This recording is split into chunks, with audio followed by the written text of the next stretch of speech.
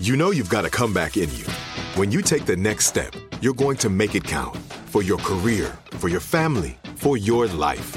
You can earn a degree you're proud of with Purdue Global. Purdue Global is backed by Purdue University, one of the nation's most respected and innovative public universities.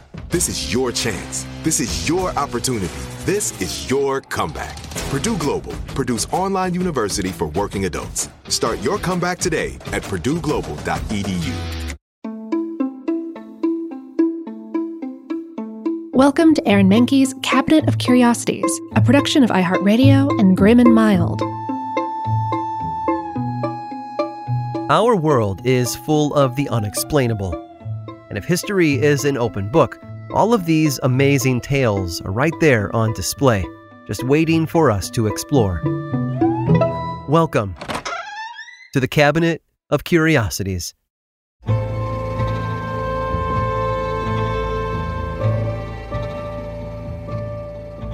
As countries grow and change, they often put laws on the books that don't age well. That's even more evident at the state and local levels. For example, in Arizona, there's a law that makes it illegal for donkeys to sleep in bathtubs.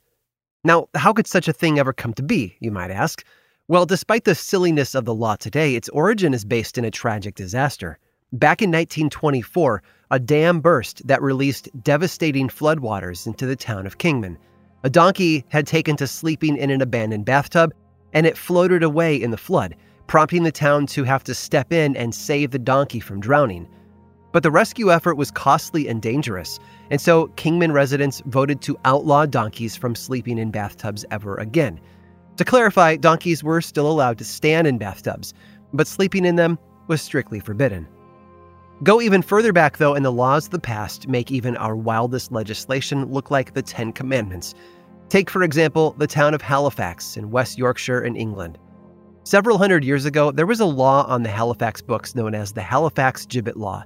It allowed the lord of the manor to execute thieves caught in town by way of a swift and speedy trial, and the threshold for killing them was pretty low.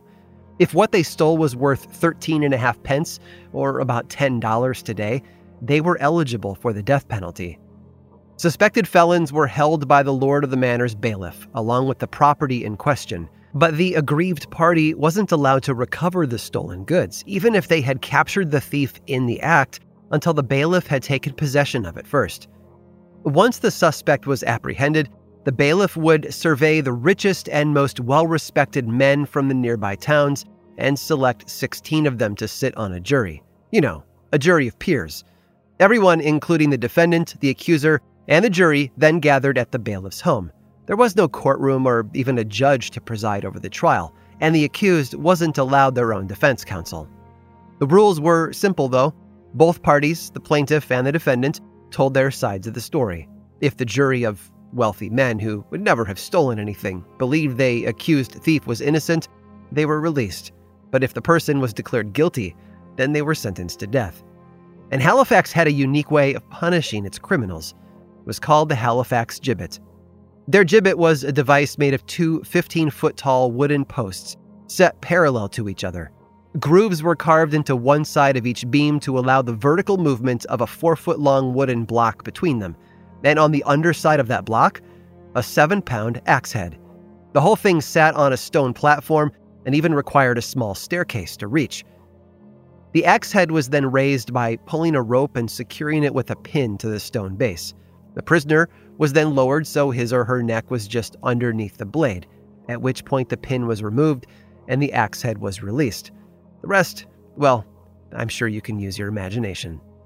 And if the guilty party had been accused of stealing cattle or a horse, then a length of rope was attached to that pin, while the other end was tied to the stolen animal, or one of the same species. The beast was then set loose to run and pull the pin out, sealing the criminal's fate. But there was a loophole in the system. If the thief somehow managed to escape the gibbet and the forest in which it had been erected, then they were free to go. Only 2 men ever managed to make it out alive, though. One man was smart and never came back. The other tried his luck 7 years later by returning to Halifax, only to find himself once again under the gibbet's blade. It turns out he wasn't so lucky after all. The thing about the Halifax gibbet was that it was simultaneously ahead of its time and antiquated. Other towns had already moved on from using the gibbet for their executions by the 17th century, but Halifax kept up the tradition until 1650, having started it all the way back in 1286, 500 years before France introduced their own version and took credit for the invention. The name for that same device? The guillotine.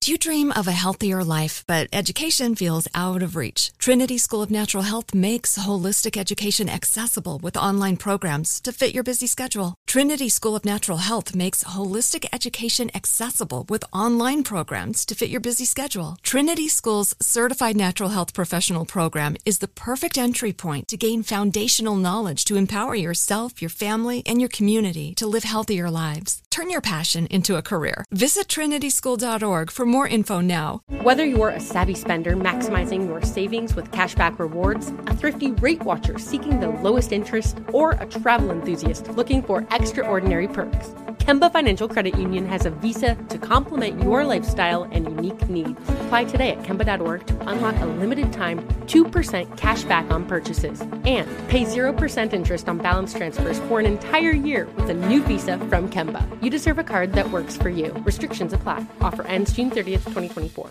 Hey, this is Jody Sweeten from the podcast How Rude, Tanneritos.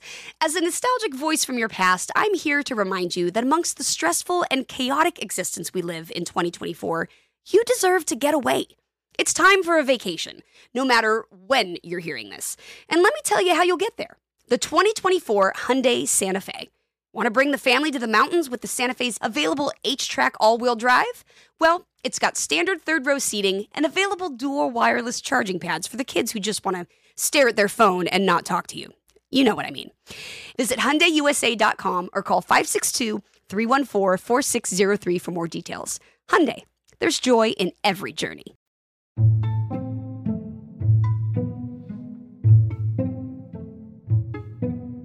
The Old West in America actually isn't as old as we think. Despite the common belief that it ended toward the close of the 19th century, the Old West actually lasted until about 1920. But it wasn't all outlaws and gunslingers everywhere. Real progress was being made in places all over the country. Take Wyoming, for example. On May 11th of 1920, 3 months before the United States would grant women the right to vote, a historic election took place in the small town of Jackson. Now, early on, Jackson had garnered a reputation for itself as a haven for the criminal element. Cattle thieves and murderers had often hid there due to its relatively remote location in the mountains. But in 1920, the town's residents had other matters to attend to. An election. Up for grabs was the position of mayor, as well as a few seats for councilmen. Well, councilmen were what most people expected. Instead, the town went in a different direction. Grace Miller, Rose Crabtree, Genevieve Van Vleck, May Deloney, and Faustina Height had put their names on the ballot that year. Each of them were up against a rival male candidate. And in the case of Mrs. Crabtree, her opponent was actually her husband. And much to everyone's surprise, each of the women won their respective roles, with Grace Miller becoming mayor of Jackson, while all the rest joined the council. From there, they appointed several other women to serve underneath them in various positions within the local government. One such woman was Pearl Williams. At only 22 years old, Pearl had been tasked with the daunting job of town marshal. The job was exactly what you might think it was, too. She was responsible for apprehending the unsavory characters in town and putting them in jail. A building, by the way, that lacked doors at the time. In a role that would have given anyone pause, she stepped up to the task. Thankfully, there weren't many outlaws to deal with. Despite Jackson's early reputation, it hadn't been a criminal hideout for some time. But the few bandits that she did come across treated her with respect and followed her orders. The press, of course, wrote numerous articles about the town run entirely by women, including one in the Jackson Hole Courier titled, "Women Now Rule Bad Men's Town." And the thing they had an especially hard time believing was that it had a woman marshal. But Pearl proved all of them wrong. She got so sick of answering the same question from the media that one day she finally told them that she had earned the job by killing 3 men and burying them herself. It wasn't true, of course.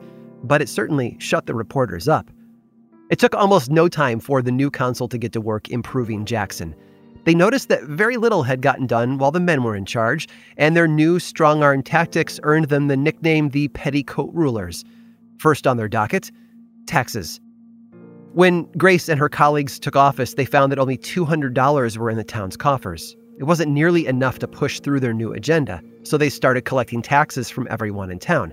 The money was put toward a variety of expansive projects, including graded roads, a new cemetery, and the installation of electric wiring. In 2 weeks, they had over $2,000 available.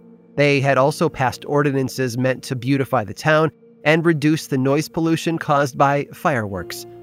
The women had been placed in their roles thanks to progress, and in turn they were going to bring progress back to Jackson. But if the 19th Amendment wasn't ratified until August of 1920, how were a group of women elected to run a small western town once besieged by criminals? That's because states and towns all across the country had already been giving women the right to vote, and Wyoming, the equality state, accomplished it in 1869. Grace Miller and her council did such a great job, they were elected again for a second term.